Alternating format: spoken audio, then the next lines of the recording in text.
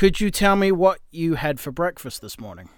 Oh, goodness. I didn't have breakfast at all. And that's why I was so hungry this afternoon. Welcome to episode 70 of the Music on Your Own Terms podcast. Sponsored by the Skinny Armadillo Printing Company in Fort Worth, Texas, offering screen printing, embroidery, laser engraving, and a range of other services. Go to theskinnyarmadillo.com to learn how they can help you get your merch business to the next level. I'd really appreciate it if you would leave a review on iTunes, because that really helps the podcast get in front of more people just like you who want to learn from the successes, strategies, and failures of artists and entrepreneurs that I talk to. I really feel that the information coming from those guests is exceedingly valuable for the musicians community and anyone wanting to pick up tips from other people's experiences.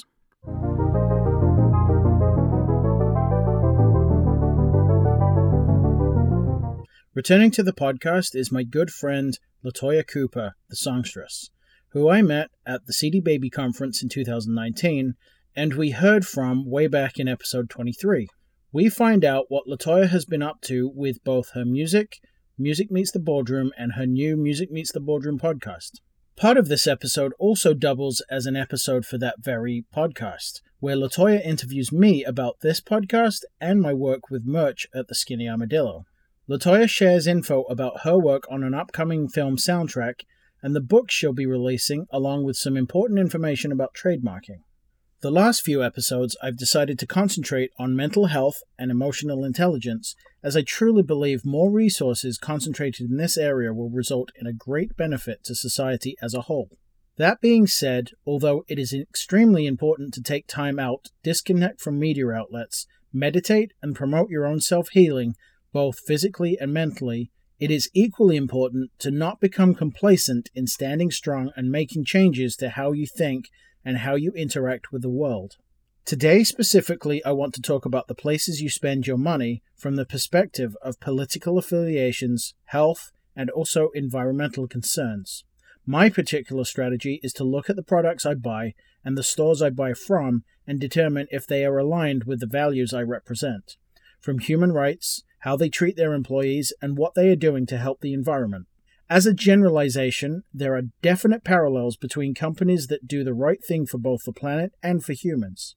Forward-thinking companies are generally cognizant of being ethical in various different areas.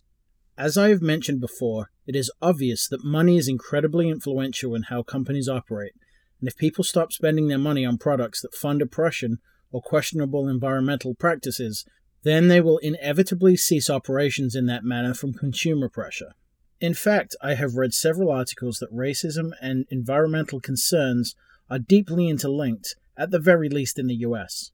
It's not difficult to see that people of color statistically live in poorer communities and are at a higher risk for various diseases and conditions, and those areas have worse environmental situations due to pollution and other factors. The large companies take a dump on whoever they can get away with, which ends up being minorities. I have seen some great resources being set up recently that list minority-owned businesses that you can support. I will always advocate buying local and supporting small businesses wherever possible, and the fact is, if you decide to support these minority-owned businesses, you will be supporting those communities that need the most help and funneling money away from the larger corporations who may or may not be operating ethically. So buy local, spend ethically, and make sure your purchases are supporting human rights and a clean environment. People's lives are most definitely at stake. Thank you for listening. All right, well, welcome to another episode of the podcast. Today, I am joined again by Latoya Cooper, also known as... The songstress. Very good. I haven't sang anything today, so hopefully that came out okay. Great. So we met Latoya, well, I met Latoya all the way back last year at the CD Baby Conference, but you guys heard her in episode 23. So welcome to the podcast, and thank you for being here. What have you been up to in the last, 9 months, is it? Oh, my goodness. It has been moving so fast, and it's been really exciting. So much is going on. I know that we met at the CD Baby Conference, and believe it or not, I was asked to be a guest speaker this year. Awesome. To come back and actually speak, and because of COVID, it had to be Got canceled this canceled, year, yeah. but I'm looking forward Totally to next bummed. year. Mm-hmm. Yeah, let's hope. I'm definitely planning on being there next year, so that'll be really cool. So, what were you going to end up speaking about? Well, we kind of talked about several different topics, but I believe the topic that we chose was being ready for opportunity. Mm-hmm. You know, what does that really look like? And you know, for some of us, some elements may seem very familiar, but not to everyone. You know, what does that look like? You know, being ready for opportunity, having a website, having everything together professionally, having high resolution images, having your bio together, you know, just lots of things like that, that some of us, like I said, may think are simple and kind of, we already kind of know, but a lot of people don't, who are new to the game. So yeah. Awesome. Has there been any new music? Are you working on stuff? Like, where can we hear some more cool tracks? You know, okay, so when COVID happened, I just was like, this is the season to kick out new music. We're at home, we have no distractions, kind of thing. And something told me to take a step back, that it wasn't the season to put out any new music. Mm-hmm. And I'm like, okay. And I totally agree. I just have not had that kind of deep creative bug, you know, when it comes to singing and music. I have been still working on my voice and working with my vocal coach to keep it, you know, together and healthy and things like that. But I don't think it's time to release any new music. I did sing on a short film soundtrack about a month ago or something like that. So cool. That should be coming out through their particular platform at some point. But other than that, that's about it so far. Awesome. Well, tell us about that. That sounds really interesting. What's the film, if you can talk about it, I guess? I can't release the name of the film as of yet, but I partnered up. Oh, this is amazing. I'm going to have to connect you with this gentleman, okay? Yeah. So here in Dallas, there's a gentleman who worked in Los Angeles for many years as a composer for sitcoms. Okay. And he lives now here in Dallas, and he still does some work for the Discovery Channel and other types of shows and for short films and things like that. Mm-hmm. And occasionally he'll call me to come in and do some of the background vocals for the different projects. And it's very interesting how I got attached and connected with him. So he had reached out to a mutual friend of mine, I guess, searched via email, and reached out to him and said, hey, I need some female vocalists who have a certain type of range or texture to their voice. And he recommended myself and someone else. Now, let me tell you, this other lady that he recommended, she is a vocal beast. There was no way I was going to make it in that room. But I lucked out because she didn't respond to the request. He chose her. She didn't respond to the request. He said, you know what? She's not available. You got the job. Wow. I had less than 24 hours to learn the music.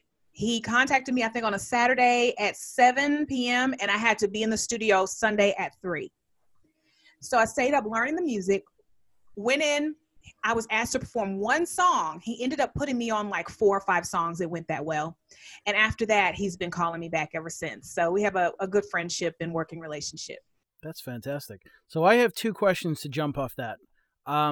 One, so I've heard a lot of stories where, you know, like guitar players, because I listen to a lot of guitar podcasts and stuff, they'll get called for that gig and it's like, oh, I got to learn all these songs for like, you know, in 24 hours, which for a guitar player, staying up all night isn't that big of a deal. It is, but it isn't.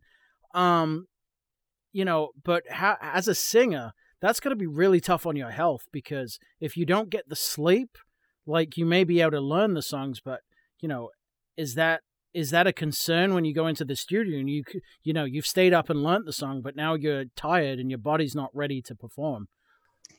It is. And I think that's why it's so important for artists to eat well, try to get as much sleep as possible, get some workout activity, because it helps us kind of maintain the stress and the requirements on our body and mental health and things like that, and our vocal ability. So, I mean, it's a real factor, but I mean, if you got to get that job done, you figure out a way to push through. Are you able to, like, you know, get some adrenaline going and just get through the session that way, or? Yeah, I mean, when you just have that determination to succeed in whatever it is that you put your mind to, I remember just walking in saying, I'm here. I'm gonna get it done. I'm gonna give all that I can. And it worked out great. It's really interesting because, and I always say that, but for me, I feel like I'm a better studio singer than I am a live performer for some reason. And it kind of switched because growing up, I was a better live performer than in studio, but it's changed now. And I think part of it is because of my background with vocal training and listening to instruction well. And so when I'm in the studio with someone and they kind of have instruction or demonstration of how they want me to tackle a vocal, I'm like, oh, okay, I can do that. So, Mm-hmm. so yeah, it in studio is a lot more easier for me. Okay. Very cool. I'm kind of feeling the same way for my playing. I really like going and doing, session work and contributing that way. Although, when I saw you last Christmas, I mean, you floored me, basically. Just seeing you perform live, that was ridiculous. Oh, thank you. Thank You're you. very welcome. The other thing you've been doing that I've seen a lot online is Music Meets the Boardroom. That seemed like it's been growing a lot. Even despite COVID, I've seen you've moved to the online courses rather than going into the physical rooms. Like how is that? Has that actually benefited you? Yes.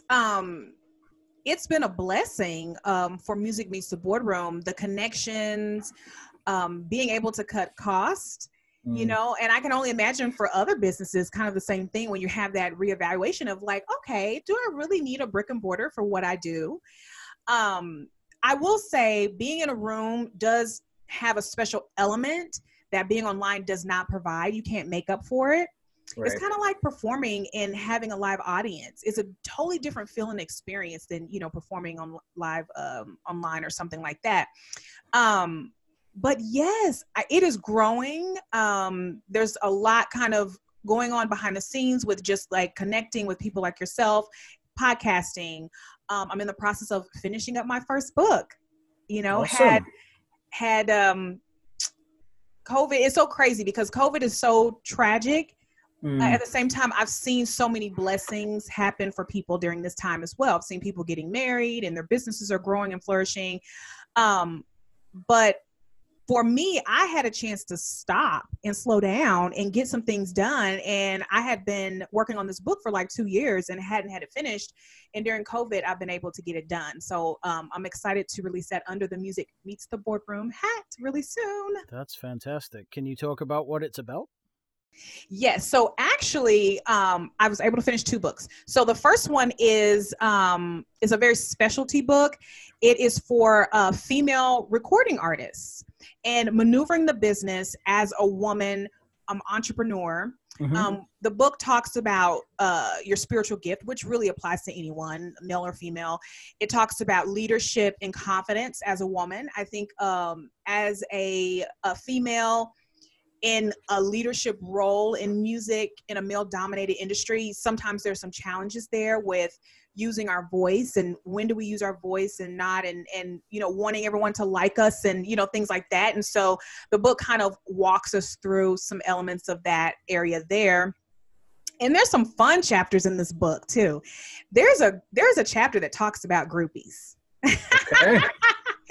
I find this fascinating because when you think about groupies, right? You think about, the Rolling Stones and, all these big celebrities who have all these women and some of these female artists that have these men chasing after them. But we don't ever really talk about how that happens at more of a local level because it is real at the local level too. You don't think that the local band down the street playing at the pub has any fans, like mega fans or whatever, but they do.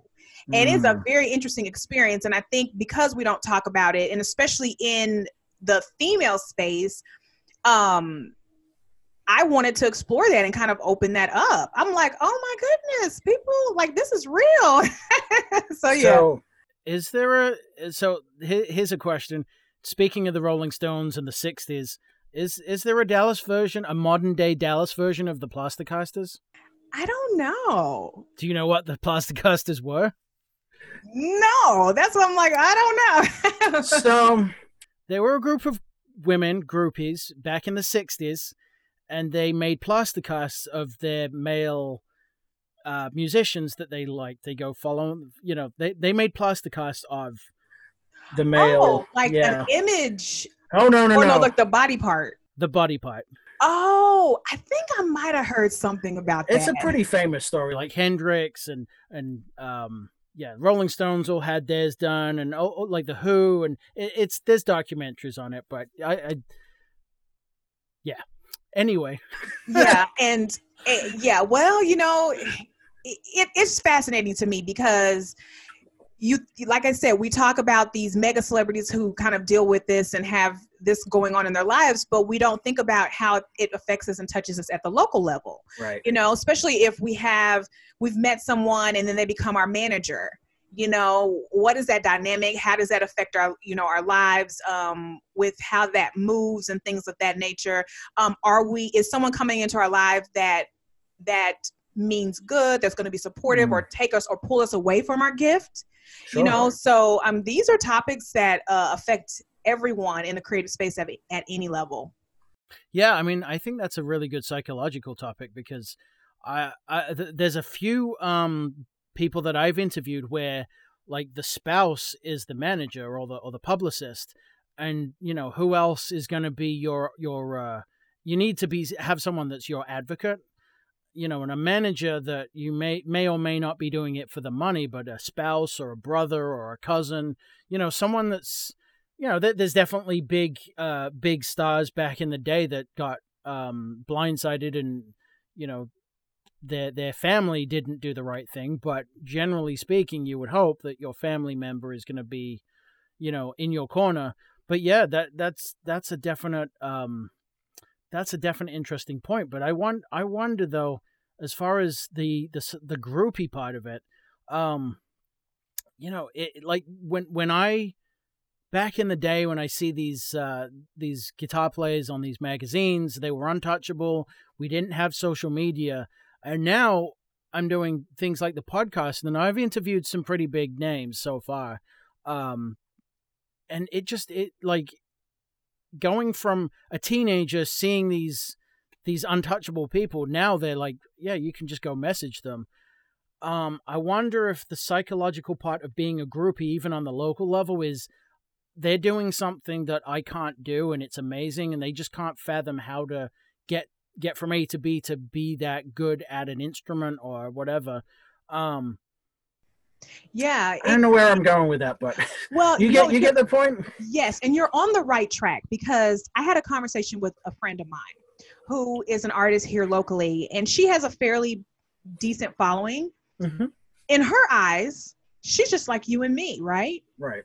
But people who encounter her, even though she may not be someone who's, on the Grammy stage as of yet, she's a star is a star at any level. That's how stars are discovered. Their light is shining. You can see their full star potential. And so people can see that at any level. And so I actually had a conversation with her that you have to be aware of how people see you. People see you as a star, and even though you're not quite aware of that shining light on you, people are. And so you can have groupies at any level. Once again, a star is a star at any level. Yeah. Fantastic. Did you say the other book you were doing? I don't think you did. It's actually a children's book. Oh, cool. Out of all things, right? So I just had this moment. I said, you know what? I'm going to write a short children's book. And the children's book is from two perspectives. It's basically outlining the life of someone who's born with a talent and a gift, and internally is aware that they need to support and share this gift. And it also is designed to help parents understand their children who have a gift and that's born with a creative, advantage or something like that. So I'm excited about that as well. Awesome. And I haven't decided when I'm going to release the children's book as of yet, but the first book is going to be released the beginning of January of 2021. Awesome. If the world doesn't end by then. So yeah.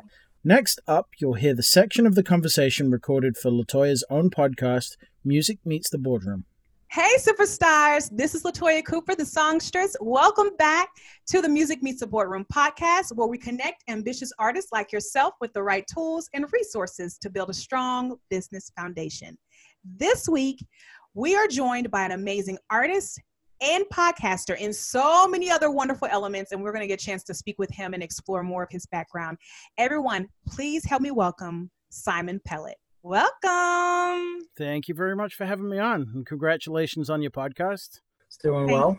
Thank you so much. You have been a tremendous support, light, and inspiration with Music Meets the Boardroom podcast, as well as many other people that you connect with and support in regards to your podcast. Now, you have a podcast that's called Music on Your Own Terms. Please share a little bit about that with us. Yeah, so basically, it's to promote the promote the entrepreneurial mindset to musicians, and I interview people about their successes, they're learning from their failures, what their strategies are, and I also talk about mental health because that's very important to me, having struggled with depression and anxiety for a long time.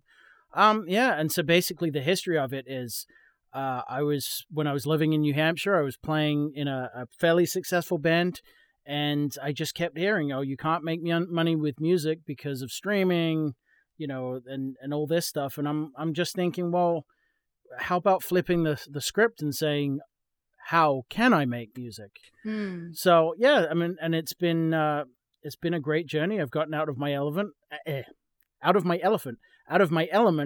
I'm kind of nervous because I'm on video now. I'm just conscious now that I'm going to be broadcast to people. I'm usually behind the microphone and people don't see me.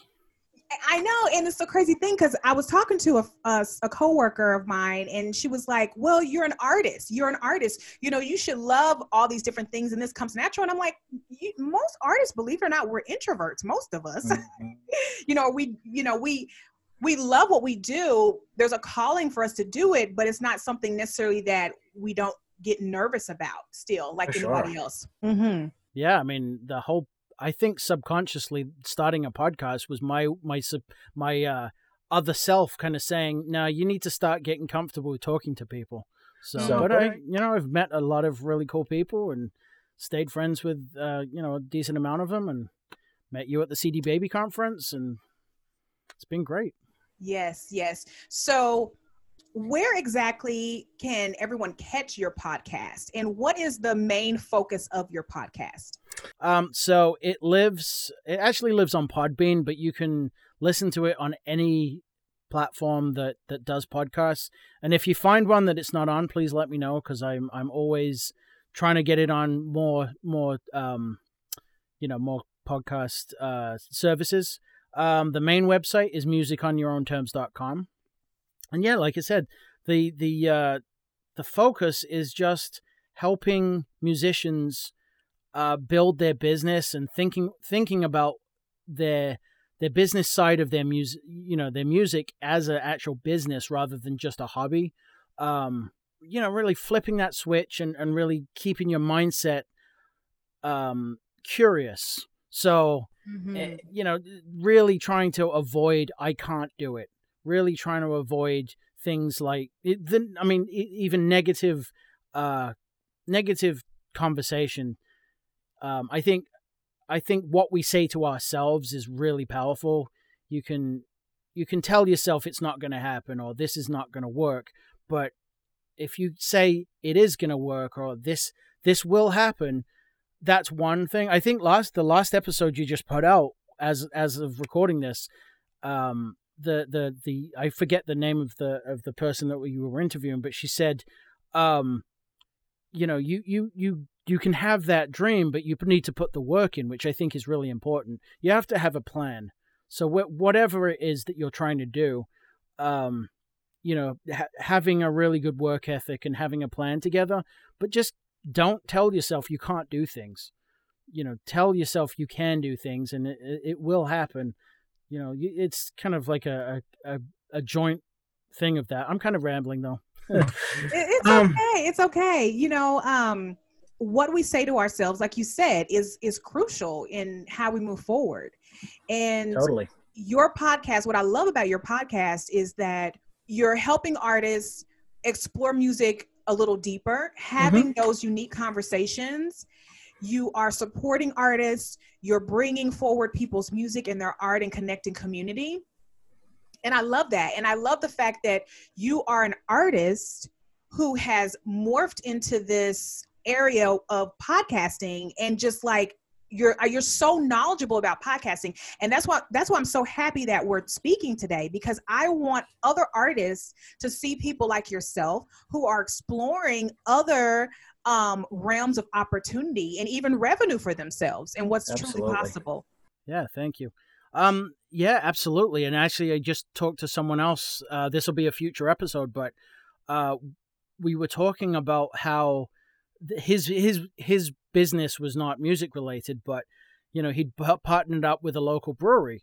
I don't know if you were in Simon Tam's events at the CD Baby conference, but he was talking about his band and how they got their download code on sake bottles, and they ended up not only pushing the album so much more than they expected, but they actually took the sake brand and got it into Costco, which is the first ever sake bottle, the sake brand that got into Costco based on their particular album.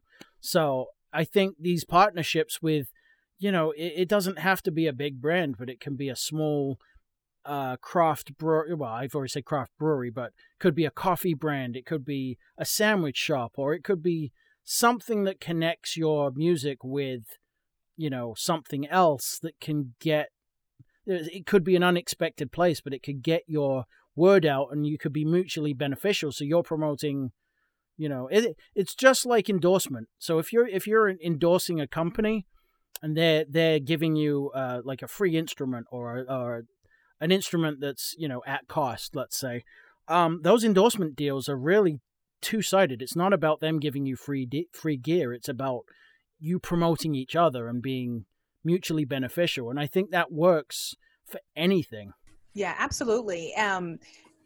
So your background is not only rich just in podcasting, but you're also very rich and knowledgeable when it comes to merch, branding, and things like that. So I would love to just take some time and talk a little bit more about that area as artists are growing and watching this as well. So when should artists start entertaining the thought of merch? As soon as they start releasing music.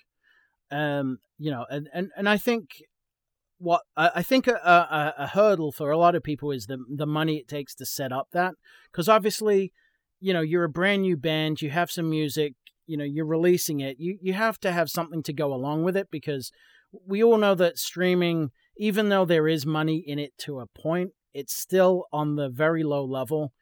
But again, it's that whole thing that the industry has morphed into something completely different. And now our music is not really our product. Our music is our business card that we give away, and we have to find other ways of generating revenue. So merch is one of the biggest. I off the top of my head, I don't know what the numbers are, but it's a pretty big number of what the industry is worth. But yeah, you don't have to go out to a printing company and spend hundreds of dollars on a bunch of merch that, as a young band, you don't even know what's going to sell well. So that's, I think we're in a space now with the internet that you can sell a shirt before you've made one. You can sell any product that as long as you have a good design, then you can put that up on a store and say, all right, this is a limited run. We're kind of pre-selling it, and you do a 2-week run. And at the end of 2 weeks, if you sell 2, then obviously, either you try and find someone that's going to make you 2 shirts, or you just say, sorry, we can't do it right now. It's something happened, and you refund the money. And that's how a lot of the GoFundMe pages get set up. But like I work at Skinny Armadillo, which I've mentioned many times on my podcast. And so we're able to put up a web store, and we're able to print certain items, not everything, but we're able to print quite a lot of things on demand. So that means that if you have a shirt on your artist store, you can actually advertise it.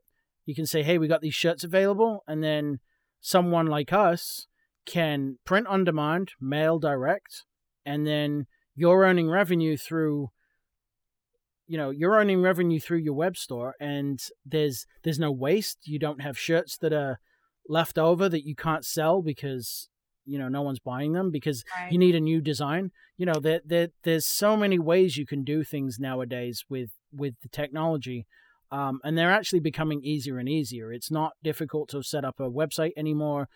Back when I was starting on the internet, back in the dark ages, you had the awful text graphics and it was impossible to put something up. Now you can set up a website in 10 minutes. 10 minutes. It's really easy. And that's true. And you hit on a really great point when you said, now music is shift. It shifted. Mhm. Music used to be the main revenue, channel. And it's shifted where music is the business card. It Absolutely. is what, it helps get you in the door. Now what happens at that point? And so we were just talking about earlier before this podcast is being ready for opportunity. Mm-hmm. So we're in the door, we've got the business card and the merch, having our website set up, having something for our fans to be able to buy, to understand our brand is really important in our walk. I will say this, and you kind of helped me with this. You kind of like, Latoya, get this together.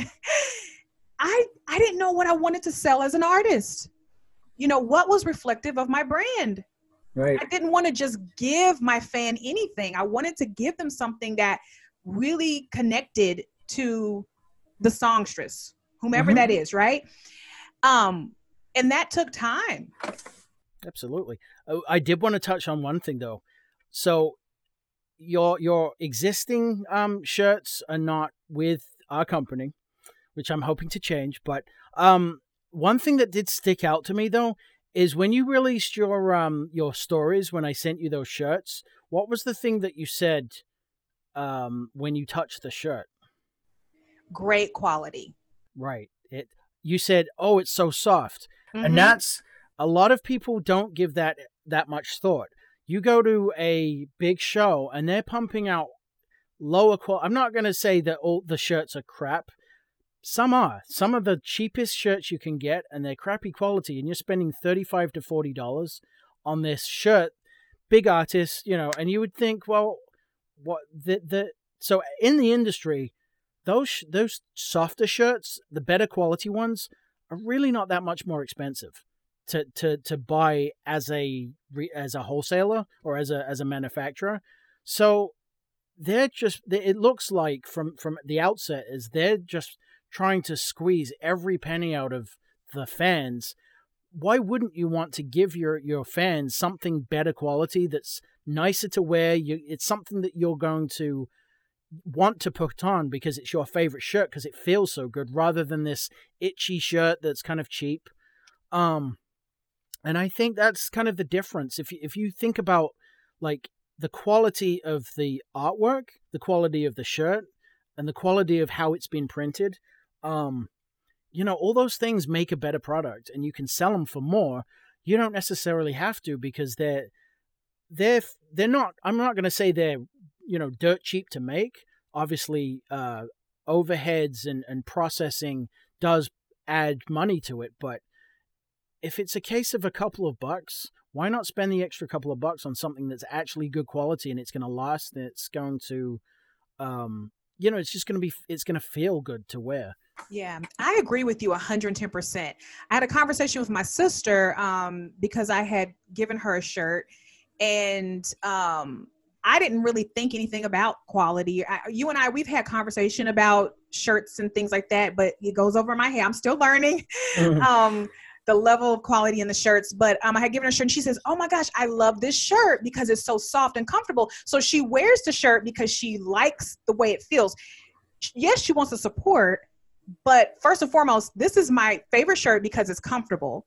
And so if, like you said, if the product is comfortable and inviting and interesting and, comfy, they're going to wear it all the time. And there you go. Marketing tenfold has just went up, and it is worth a few extra dollars here and there. Absolutely. And that goes on to the artwork itself. Like get spend a few dollars on a graphic artist that can do something that A, represents your brand, but looks really cool. Like it's all very well having, whatever maybe your logo is cool, and you got the classic artists that have cool logos back in the day. Maybe it's just your name, and is someone going to say, wow, that's a really cool shirt if it's just your name? Maybe if it's a good font, but if you've got some cool eye-catching, design on there, then it's more likely to sell. And, there's definitely been cases where people buy a shirt that they like the design, even though they don't like the artist or don't even know who the artist is. They'll just be like, wow, that's a cool shirt. And then your branding goes even further. So spend a bit of money and find someone that, you can get stuff on Fiverr, and that's, you may find someone that's good, and, you keep working with them, and that's great. But there's definitely other artists around that, maybe align with your brand. So, whether you're a metal band, there's definite metal artists that out there that do some really cool stuff. Just find someone that, go look at a bunch of shirts and find some artwork you like, find out who did the artwork, and then go contact them and say, hey, can you design something for me? And, obviously you're going to get what you pay for. If you just spend a couple of bucks on Fiverr, you may get lucky, but you may get something that sucks, honestly. Yeah, that's true. It is a gamble. You definitely want to take some time and do some research and find the best fit. And thank you for sharing your knowledge about merch. Before we leave today, I definitely would like for you to just share again a little bit more about the company you work with and how people who are watching can get in touch with your business. But before we do that, I want to take a second and just ask, what's next for your podcast? Oh, musiconyourOwnterms.com. So, actually, the gentleman that I just said about the surfboard company, working with the craft beer company. So he did a TED talk, and I'm not sure what episode it's going to be, but it's coming up in the next couple of weeks. I don't want to share too much about him specifically because I'll wait to the episode. But he did a TED talk, and it started getting me like my brain started turning. I'm like, has my podcast become kind of a am I just running on autopilot, just interviewing bands and doing this? And I really started thinking, well, I really want to separate my audience from my my guests, because I'm trying to help artists more. So I'm really trying to refocus my my interviews and get them to the point where I'm really starting to learn new things from entrepreneurs and musicians that are really doing some interesting marketing techniques, stuff that's outside of the box that you wouldn't normally think about. And I think that's indicative of people in general kind of like to go the easy route a little bit, and don't, like, they see other people doing the band gigs, and then they release their music and they do merch, but they don't really think about the intricacies of marketing themselves. Like, they're just going with the flow, and they're not thinking outside of the box. And then they kind of question, well, I'm not making any money, but they don't ask themselves why, and they don't push that envelope. And I think if you go and find people who are not in the same industry, you can start to look at things that are a little bit different, and you might be able to apply it to your own business. So yeah, so basically going forward, I think my podcast is going to morph a bit more into learning new cool techniques and new things, so that musicians can kind of say, oh, that's a good idea, I'm going to try that, and hopefully get better at what they're doing. And I really just want my podcast to reach a wider audience. So I'm really going to kind of dig down and see what my avatar is. So maybe I can market better and reach people that really need to hear it. And I think what I'm going to do is actually take every I don't know, every 10 episodes, I'm going to do like a lessons learned episode where I break down what I think has been learnt and what good topics, so people can really, like a compendium. So Right. people can hit that episode and say, oh, they can write notes from 10 episodes, or they can just see this one episode and kind of write a real quick way of getting that information out to people. Right. I love the fact that you just shared how, you're reevaluating. You reevaluate. Okay, where are we? Where do I want to go? Does it look like how I want it to look like? Is it set up for how I want to move? And these are conversations as artists or any business should be having at various levels in our growth and in our business. So thank you for sharing that dynamic with us. You're welcome. So I'm excited to see the direction that you move or decide to go with your podcast. And before we leave today, and you share a little bit more about your business and people can get in touch Sure. with you, would you be willing to share one lesson learned that you've learned that may be valuable to a viewer or a listener today? From business or from the podcast or from music? Oh, that's good. Let's just say business. Okay. So yeah, let's just preempt my my answer while I think of the answer.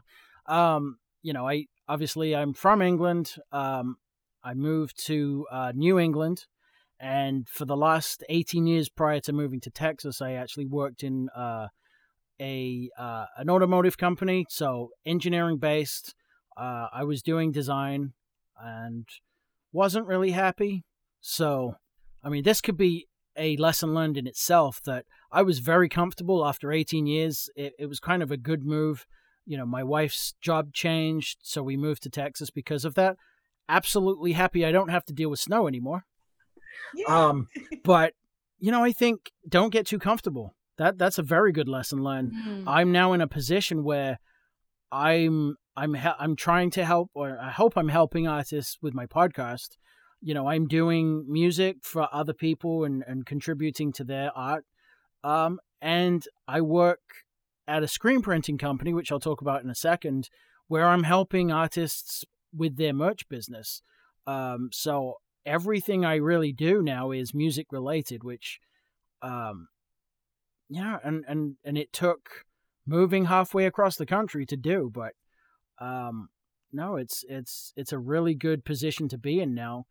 But yeah, don't get too comfortable and keep trying to do things. If something doesn't feel right, stop doing it, I guess. But you always have to enjoy what you're doing. I've learned very clearly over the last, couple of decades that money does not motivate me at all. Like, I have to be doing something I enjoy. Otherwise, I'm not going to do it. Yeah, I'm there with you. I learned that about 28, 29. I had a light bulb came on and said, what am I chasing and why? So yeah, I get it. Yeah, just don't get complacent. Just don't get complacent. Be the best you can be. Keep being curious and don't get comfortable. Yeah, thank you for that. That's very important. And that applies to anyone, not just in our creative space, but anyone who's watching or listening. Don't get complacent, don't get comfortable, and don't give up on what it is that you want. Absolutely. So how can everyone get connected with you in regards to merch? Okay, so you can go to theskinnyarmadillo.com. We're on Facebook, Instagram, LinkedIn. We're just west of Fort Worth. We have quite a large roster of artists. I'm really hoping to expand. We are in general. I don't own the company, unfortunately, but we do a lot with Americana artists right now. So we're looking. I'm a metalhead, so I want to get as many metalheads as I can. But any genre, I have a large interest in different music styles, but I really love helping artists, create the best quality artwork and merch that they can. So just a quick rundown of what we can offer. We have full color screen printing, which is traditional screen printing. We have digital printing, which is a higher resolution, so you can do photographic prints on t-shirts. We do laser engraving now. We do embroidery, full color embroidery, hot press vinyl. We do sublimation, just a whole host of different promo products that we can offer. And if we can't do it in-house, we definitely have an outsourced provider that we can work with. And obviously being a print shop, we have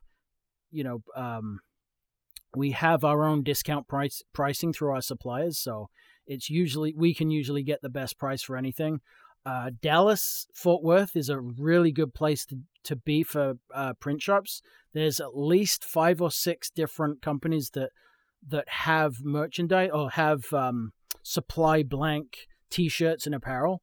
So, which is really great, because if we get a last minute order, prior to COVID, we could actually go pick it up same day. Actually, they're not letting us do that. So we can get pretty much anything next day, which is a really good position to be in. Quick turnarounds. We can build stores.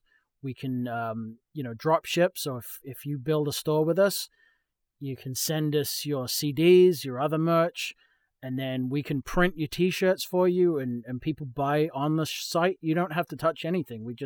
It comes into us. We pack it, we print, we package, we ship, and then you get a check at the end. Well, nice. Thank you so much. Thank you so much, everyone. Thank you for being here today, Simon, and sharing your journey, your podcast, what you're doing in regards to supporting artists with merch and everything like that. Make sure you find him. Make sure you go call and email and look up the print company, and make sure you take the time to listen to Music on Your Own Terms podcast, everyone. Thanks to Latoya for having me on her podcast. But enough with my yakking. Here's the rest of the episode proper.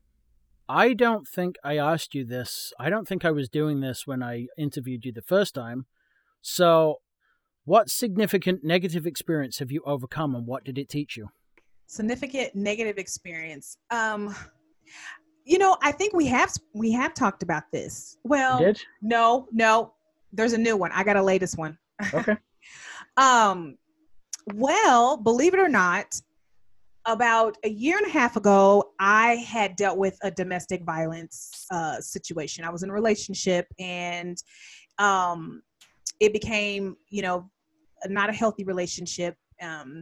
And the interesting thing about that is I spent 5 years prior to that experience helping other women, volunteering at a center of where women of domestic violence and survivors and people who are escaping their abusers would go to get educational services so that they could get better jobs and live and survive and support themselves. Did that for 5 years. Every week I would go and volunteer for 2 to 3 hours for 5 years. Loved it. I was committed to it. And then about a year and a half or so after that, I found myself in a domestic situation, and I couldn't believe it. I was like, how did I get here? I'm the person who helps people get out of these situations. How did I get here? With that said, one thing that I'm grateful for is that by that point in my life, I realized that every situation, it's not one person's fault, it's 2 parties involved. And then also, every situation happens for a reason in your life. And what is it that you're supposed to learn and take away from it so that it doesn't repeat itself, right? So I went into that mode because I said, I do not want to be here again. What I took away from that situation was, one, thank God it happened at a time in my life that I was confident. I knew who I was. I knew what I deserved in my life and what I didn't have to tolerate. I was in a situation where I was comfortable and confident enough to walk away. And that reassured me of what I had been building and what had been kind of just growing inside of me as a woman. And then also, there was a few things that I did discover about myself that I didn't know prior. And believe it or not, had I not met this particular person, I would not be sitting here talking to you right now, because prior to that relationship, I had never been really on camera. And this person actually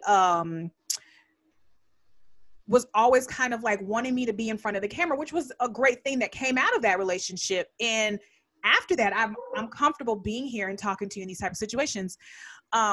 So that was a blessing that came out of that relationship, not the abuse part, but the relationship. But like I said, everything happens for a reason. So that was a tragic moment. But it taught me to continue to be confident in myself and to be confident in my judgment of how to move forward in decision making, and also to forgive myself. That has been a struggle in my life for a long time. But the power of self-forgiveness. Mm-hmm. Well, thank you for sharing that.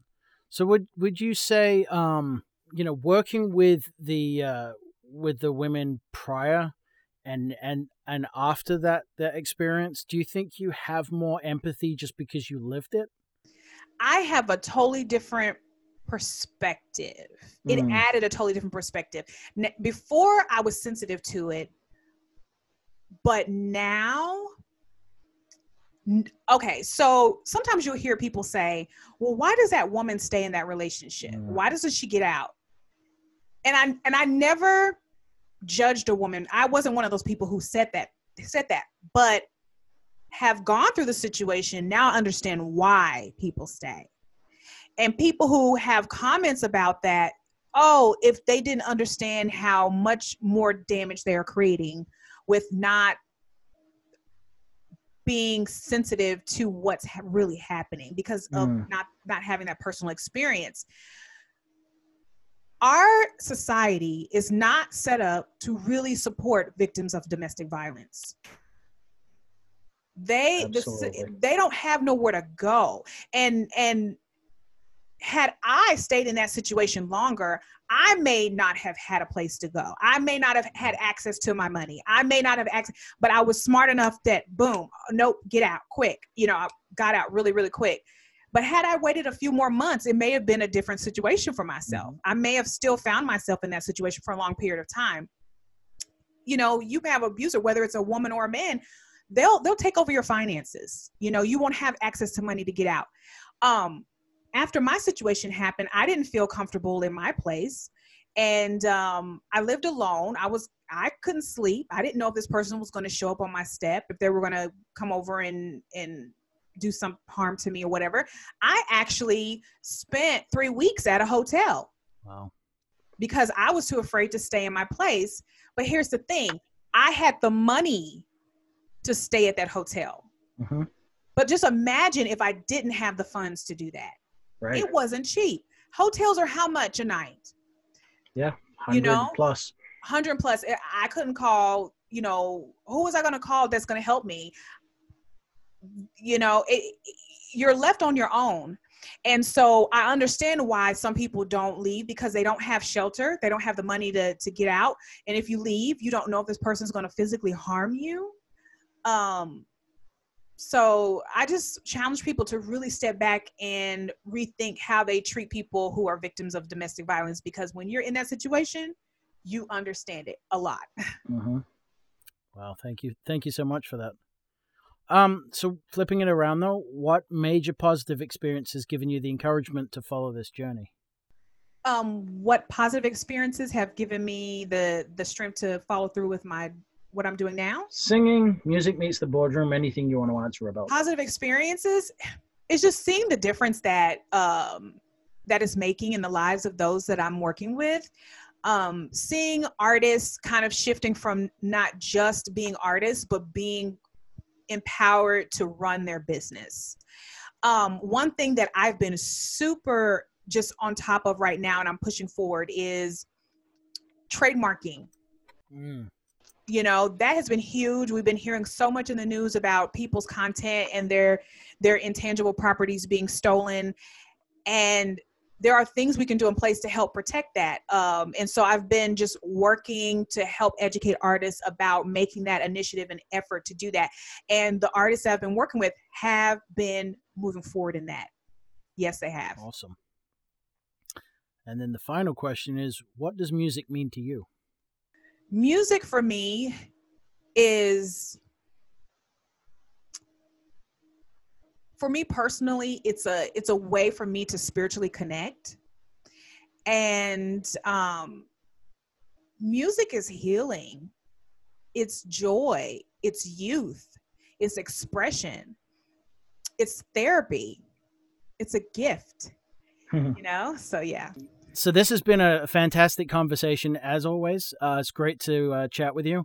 Where can people find out about your podcast and where to get in contact with you and hear your music?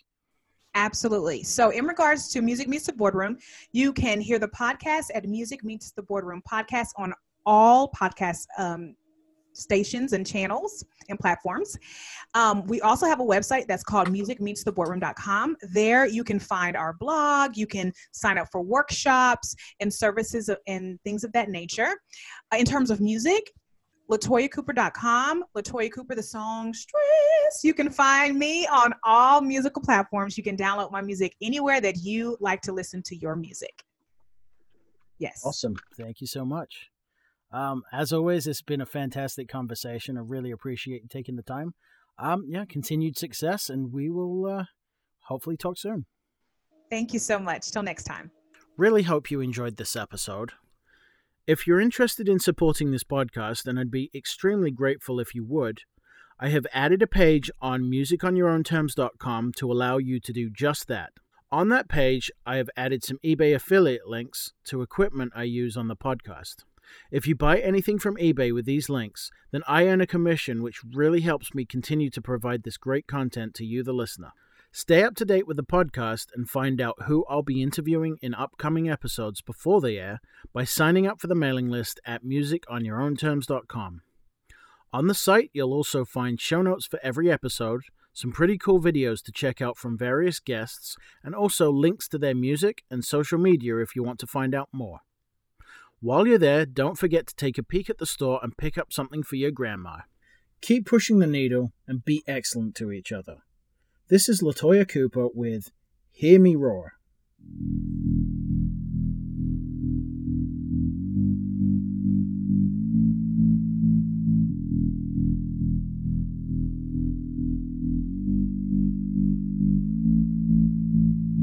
Dark light in the middle of a fight.